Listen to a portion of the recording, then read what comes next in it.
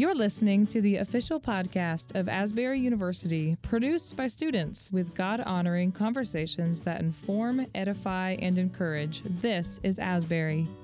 We explore culture and current topics through a Christian worldview, promoting a well-balanced life, and we empower our community to belong, become, and be set apart. I'm your host, Abby Lobb. Welcome to This is Asbury.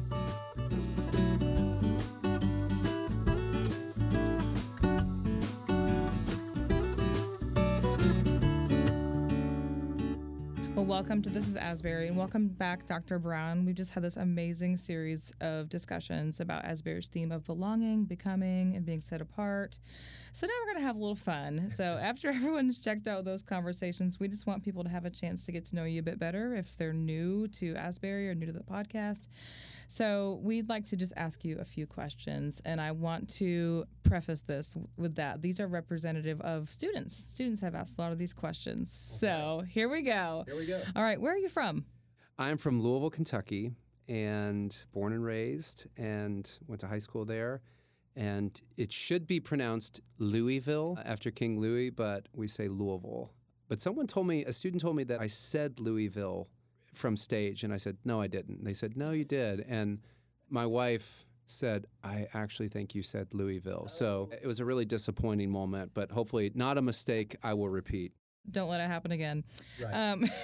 So what are you reading right now, Dr. Brown? Well, I'm reading Uncommon Ground, and that is the book that was chosen for our liberal arts seminar book this year. It's Tim Keller and John Inazu. It's a lot of essays on how do we stay committed to our faith and yet kind of navigate a pluralistic culture that's increasingly divisive. So I think a really relevant book.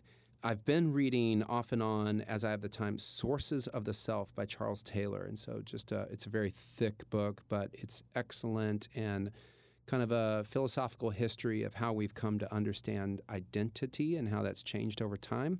And I think that's been really important. I love Simone Weil. She's a 20th century author. I just read an anthology of her writing. And at night, I'm rereading, I've read this before, but it's such a great book, The River of Doubt, Candace Millard.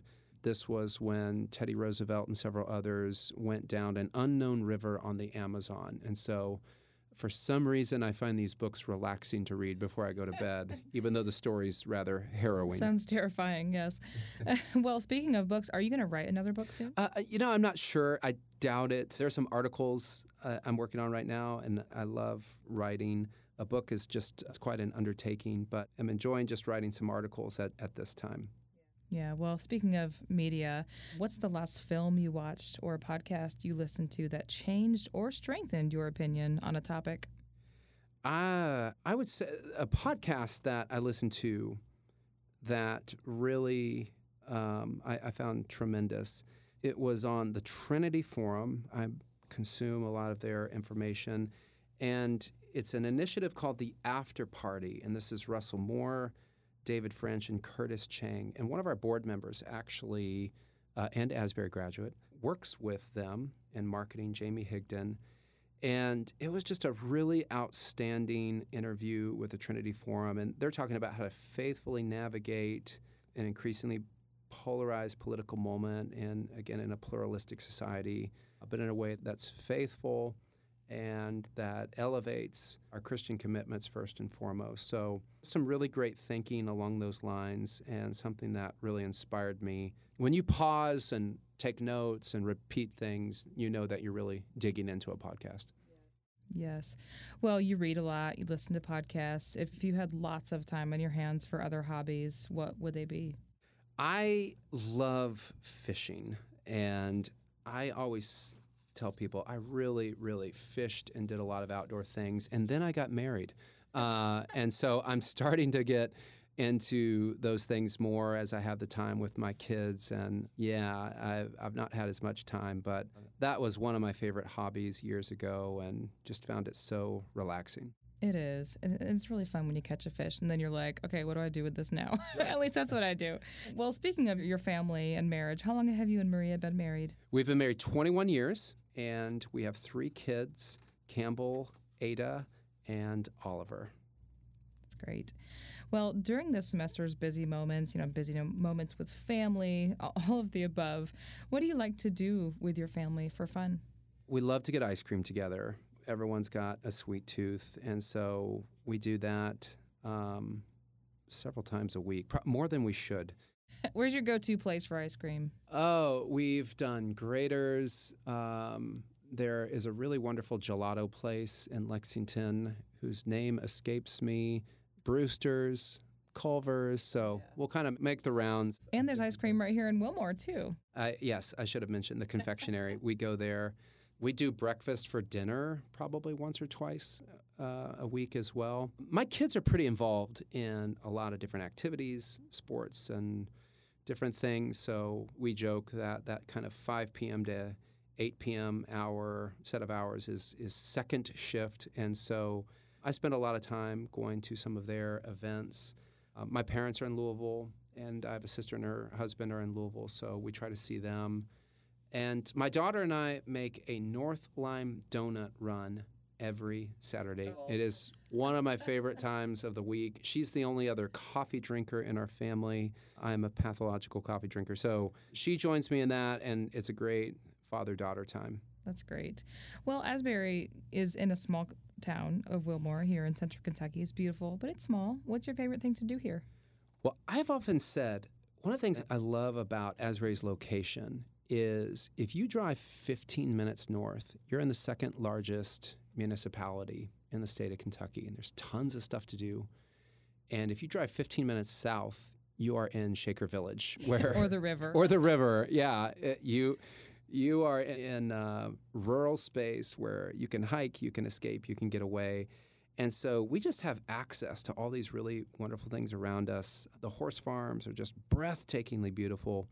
So I hike probably almost every weekend. My youngest son often goes with me. If I buy him a Sprite, he will attend. I love doing things on campus with our students. There is nothing more edifying than a campus event, a sporting event, a production, musical performance, a kind of fun night with students. Students are awesome, and those events just really inspire me to get up the next morning and do this work.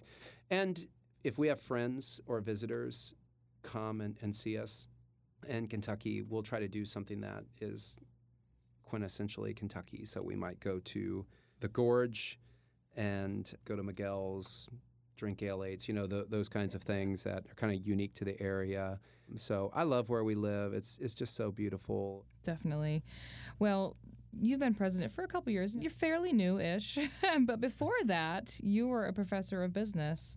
So do you miss being, strictly an educator? Do you still weave those duties into your presidential duties? Yes. I have to confess, I love teaching. And I would say that while I serve as an administrator right now, my self-understanding has always been that I'm an educator first and foremost. And so if there's an opportunity to guest lecture in a class or even to go to a panel and listen to other faculty and staff and students, it's just really, really edifying.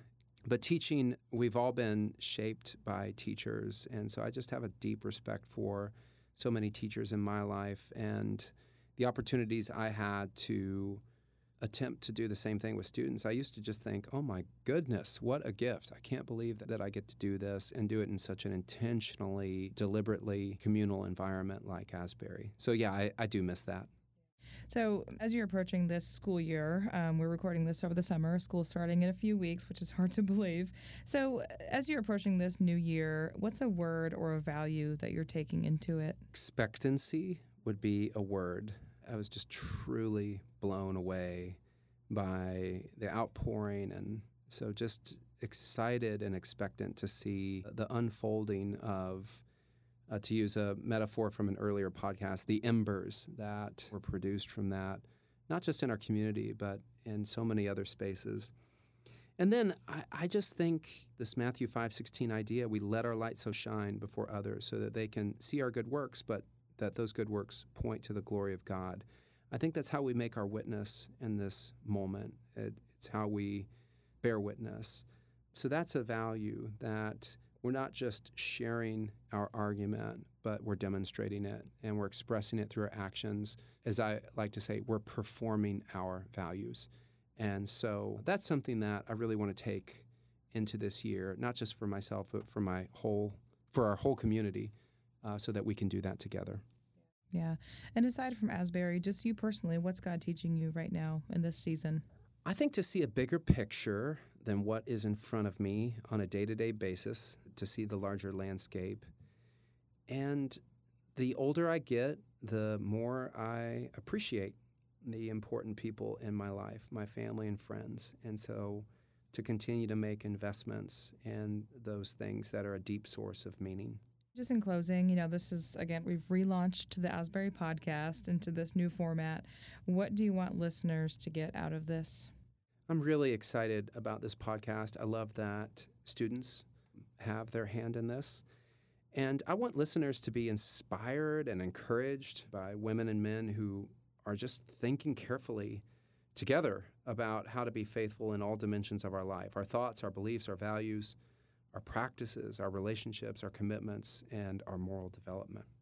Well, thank you so much for joining us for this episode of This is Asbury. To learn more about Asbury University, visit asbury.edu.